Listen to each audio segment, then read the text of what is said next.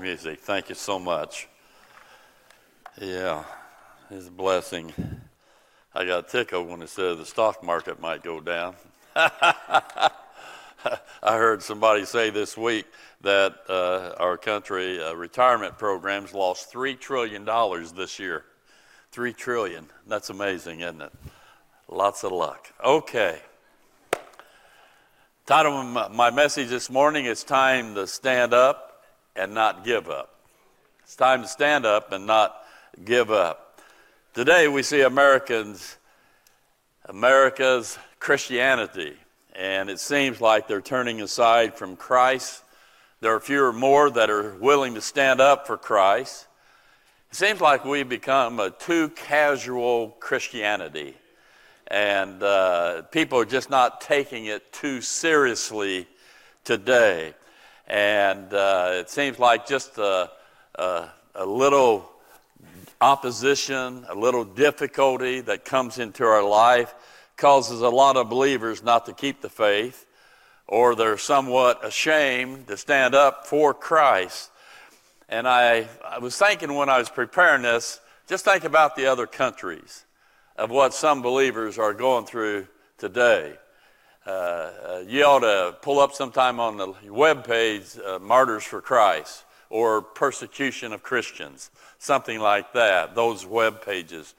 And it's amazing what's going on in communistic countries like Russia and China, North Korea and Venezuela and so on, Central America. It's amazing what's going on in Arab, Islamic, Muslim nations like Turkey and Iran, Pakistan and Saudi Arabia. Idolatry, like the many gods of India that they worship, and they're persecuting Christians left and right in India right now. And then you have the Ukraine. And what if you're a believer and you're in Ukraine right now? My goodness. And so you see the persecution.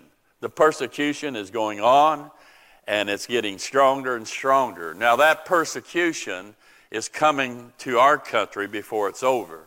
A nation cannot turn its back on God like America has and still be free of that kind of persecution. It has to come. God's justice and holiness will be vindicated one day, and we will be at the consequence of that. But here in America, it's other things. People stop living for Christ. They don't stand up for Christ because of priorities. Other things are more important than Christ. They love these other things more than they love Christ. Sometimes it's because of pleasure, the attractions, the temptations that are out there, and our flesh likes those things. We're sort of like Demas today. He forsook Paul for the things, the cares of this world. And that's what Americans are following today for sure, because of pressure. A lot of people, they want to be accepted by other people. In order to be accepted, you have to keep your mouth shut and don't tell anybody you're a Christian today. It's awful what's actually happening and what's going on today. And then perhaps because some people are just phonies. You know, there's a lot of people saying they're going to heaven, ain't going to heaven. There's a lot of people that are like Judas. He walked with Christ, but yet he was of the devil, and he was not a saved individual person. Some other people quit because of the power of the flesh. Their old nature's in control. Their resisting ability is next to nil, and they could give in just about anything. And so our persecution, in a sense, are the flourishing things that this evil world system offers us. I remember the story of the one pastor, a missionary, asked him, a friend of mine, asked him, said, "Would you like to come to America?" And he said, "Oh, no. And he had been in prison in Russia and everything. He said, "There are too many temptations in America." And he didn't want to come to America. So ours is kind of a different kind at this time. But God has a desire for you and for me that are believers. 1 Corinthians 15:58, "Therefore, my beloved brethren, be ye steadfast, unmovable, always abounding in the work of the Lord, for as much as you know that your labor is not in vain in the Lord. God wants us as believers just to stick by the stuff. Not to give up, but to stand up. Amen? Galatians, he says, and let us not be weary in well-doing, for in due season we shall reap if we faint not. In our early church history, persecution was terrible. Believers were told, they were commanded, that when they came into contact with Romans, that they were to bow and say, Caesar is Lord. And many times, Christians who loved Christ, they would bow and they would say, Jesus is Lord, even though they knew that would cause them to be killed. It wasn't long until they were thrown to the lions or used as human torches to light the Colosseum at nighttime so they could have their games. An awful time. Under the Colosseum, by the way, in the catacombs, if you've ever been there, some of you have been there, and you will find that there are scriptures on the walls that those believers waiting for their doom wrote on those walls, trusting in God. And you step back and you ask yourself, what was it that motivated them? I don't know how many of you have ever read Fox's Book of Martyrs. Anybody ever read that? Great book, you need to get it. Just shows you what took place back in those days. If you didn't believe according to Roman Catholicism, millions were killed. Millions. They go into a town of 75,000 and level it, kill everybody. It was amazing what was taking place back then. And then the Trail of Blood. They'd have for 5 miles long, just every other feet, a pole with a head on top of it, of those individual believers that would not turn their back on Christ, but stood up for their faith. God help us to have some Christians that are willing to go all the way for Jesus Christ if necessary. Our apostle, Paul, at Lystra, Iconium, they didn't like his preaching, so they took him out and they stoned him to death, I believe. And God raised him back up from that. And then Paul and Silas, they were in Acts 16. The magistrates allowed a mob there to attack them, to beat them, and made a show of them, and then threw them into prison, in the inner prison, and then put stocks on their feet. And you ask yourself, what motivated Paul and Silas to stand so strong like that? And then even later on when they're released, 1 Thessalonians 2:2. But even after that, we had suffered before and were shamefully entreated. As you know, at Philippi, we were bold in our God to speak unto you the gospel of God. Even though we've been through all of this persecution stuff, I want you to know we didn't bend. We stood straight and we gave them the gospel. What motivates a person to be willing to do that?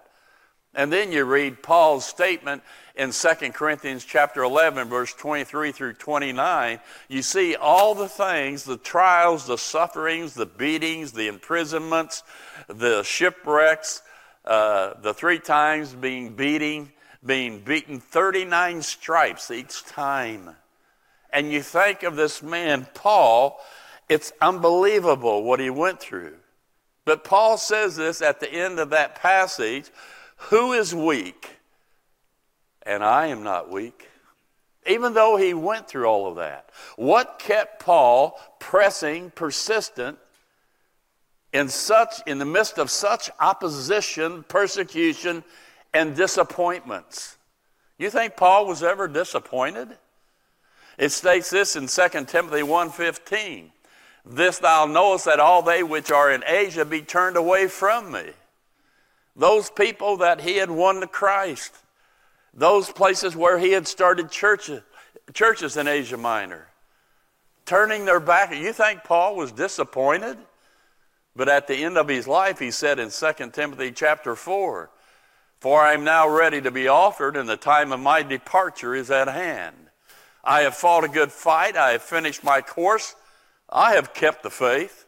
Henceforth there is laid up for me a crown of righteousness, which the Lord, the righteous judge, shall give me at that day, and not to me only, but unto all them also that love his appearing."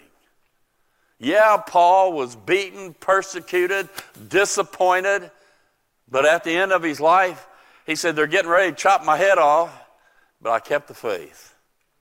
What motivated Paul to go to that extent? And there are two reasons why Paul and us, we can stand up today. The first one is his God. And that's the same for us, our God. Our God, he hears us. He hears us when other people hardly ever listen to us. Even when we feel unworthy at times, he still hears us. You ever go to the Lord and you had a bad week spiritually? You had some ups and downs. You feel unworthy to go to him. You know, Paul felt that way at times. He says in 1 Corinthians 15:9, he says, "For I am the least of the apostles, that am not meet to be called an apostle, because I persecuted the church of God." He said, "I don't even deserve to be called an apostle." And sometimes because of our lives, we're in too many valleys, we feel unworthy to go to God. But God says this in Philippians 4:6. He says this, "Be careful for nothing, but in everything by prayer and supplication with thanksgiving, let your requests be made known unto God." God says, "You know something? I know you've had a bad week, but I want you to know I still want to hear from you. I want to hear your prayers. I want you to speak to me." He hears us. Also, he encourages us. When we're down, when there's not hardly anybody around that understands who we truly are, where can we go? We can go to him, can't we? You know, David, in his life, some enemy came in and took his wife, kids, and the other fellows' wives and children and so on, and took him away, captured him. And before David went after him, he got alone and encouraged himself in God. You know, God's the only one who has the words of life. That's what Peter said. He said, "Where would we go? You're the one who has the words of life." Romans 15:13, he says this, "Now the God of hope fill you with all joy and peace in believing, that you may abound in hope through the power of the Holy Ghost." You know, there's hope in God, isn't there? Amen? And then also, my God, he's forgiven us. If you've put your faith in Christ, and what I mean by that, you've acknowledged you're a sinner. There's nothing you can do on your own to save you. But you heard the truth of the gospel of grace, that you don't do anything of human effort at all. You just need to believe that Jesus Christ is Son of God. He went to Calvary's cross, took your place, died for your sins, was buried, and rose again. If you will put your faith in Christ, then he becomes your God, but then he forgives you. And not only does he do a good job in forgiving us, he forgives us of all our sin. He's our God. And then also he leads us. I like the old song that says, "Jesus led me all the way." Proverbs 3:5 and 6 is still true. "Trust in the Lord with all thine heart, lean not unto thine own understanding. In all thy ways acknowledge him, and he shall direct thy paths." He leads us in big things. I remember I was trying to figure out, what should I do? I had to go back for one more semester of school at Tennessee Temple. I said, "God, what do you want me to do?" And I remember I went up into Carol's house, into the bathroom there, shut the door, got on my knees, and I cried out to God, and I had the Word of God there. And it was like it was in Braille. I looked down and I was reading it, and it came out in Zechariah that he wanted to build the temple of the Lord. And I got through that as the Spirit of God ministered to me. God wants to build his church. And I came out and I was sobbing, and I told Carol, God wants us to start a church. I believed that with all my heart. He leads in big things, but also he leads in little things, doesn't he? You know, when Carol goes shopping, she always prays for a parking space. Huh? And most of the time, bam, there it is. And somebody said, coincidence, you don't need to do that garbage. I said, hey, he's a God of the little things. Not only that, he's in our corner. It's good to know that as a believer. He's in our corner. He prays for us. Doesn't he intercede?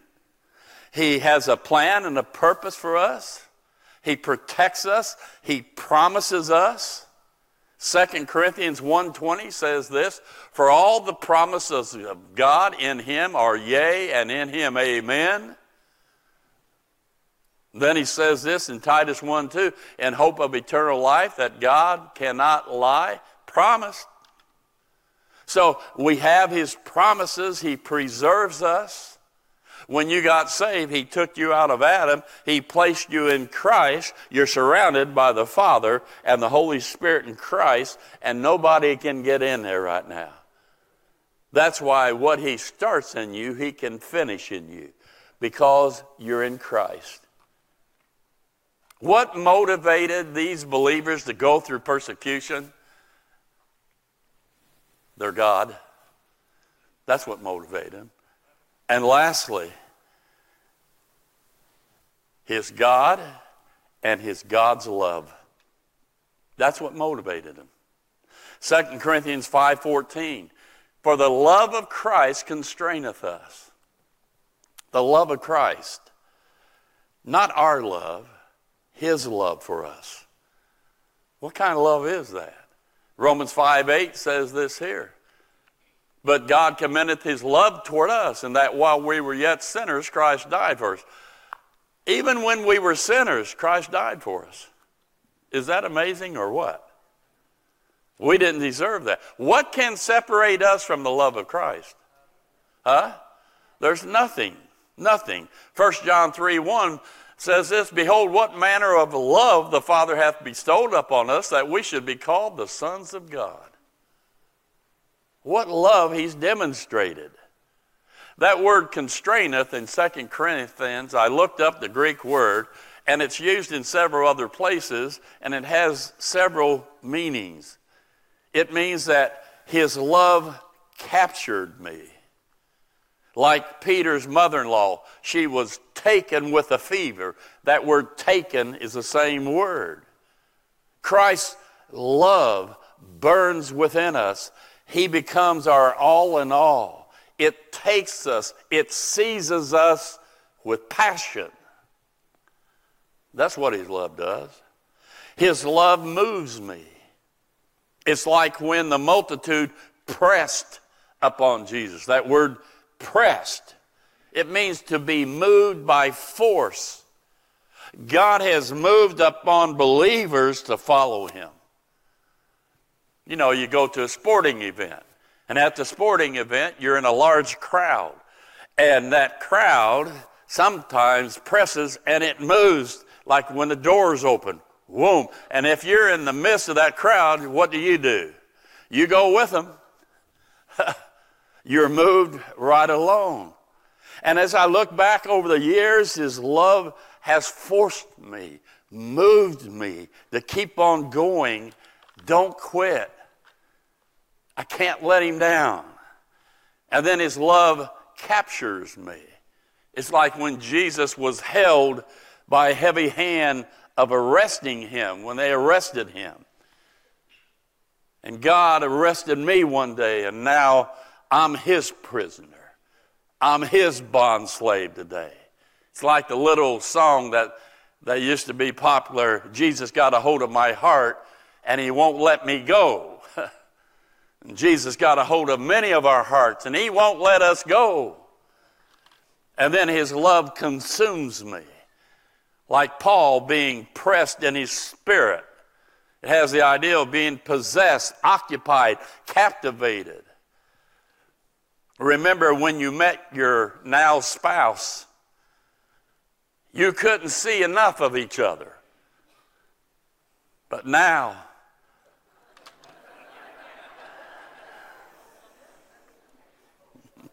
I'm letting you put in the filler. A man said, I didn't know that puppy love would lead to a dog's life. But I'm having fun. Do you remember when you were first saved? You remember what it did to you? I've shared before. I would look in the newspaper where churches, I didn't care what kind of church it was, they were having revivals. And back in the old days, they put those in newspaper. The whole page would be revivals. And I'd pick one go to. You see, Jesus got a hold of my heart. Amen. And then also, his love controls me. His love has become like a constraint that helps prevent me from sinning.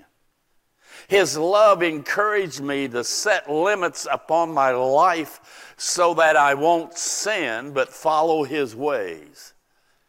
He teaches us how to do that in Romans chapter 12, verse 2. And be not conformed to this world. Don't allow the world to mold you. But be ye transformed. How? By the renewing of your mind, that you may prove what is that good and acceptable and perfect will of God. He says in Galatians chapter 1, verse 4, he says, who gave himself for our sins, that he might deliver us from this present. It's not a good world, it's an evil world, according to the will of God and our Father. You see, when God saved you, he's trying to take you out from being controlled, molded, following this world. And the only way you can do that is to change your thinking through the Word of God. And when you do that, then he controls you. His love changes me. It's like Paul says in Ephesians chapter 4. He says that you put off concerning the former conversation, behavior, the old man, which is corrupt according to the deceitful lust, and be renewed in the spirit of your mind, that you may put on the new man, which after God is created in righteousness and true holiness. God's love has caused me to straighten out my life. If you would look at my life before Christ and now after Christ, put it on silent, after Christ, what a change. What a change. That happens to those people who come to Christ. It's taught me truth, absolute truth. It's taught me priorities. Christ is to be first love. It's taught me sacrifice for his sake, his cause. It's taught me a different way of living, his ways. It's taught me how to solve problems in a biblical way. Here's the problem. Here's what the Bible says. Here's what we do in a practical way. It's taught me about marriage. It's taught me about fatherhood. Thank God his love has changed me and has changed many of you. And lastly, his love looks for me. The love of Christ constraineth me. And the very next verse says this, and that he died for all, that they which live should not henceforth live unto themselves, but unto him which died for them and rose again. You see, God says, this is what I've done for you. Now I want you to step up and do something for me. Live for me. Let my life flow through you. Step up. Don't quit. He didn't quit. When he went to Calvary's cross, it could have been easy to call 10,000 angels, right? But he didn't quit.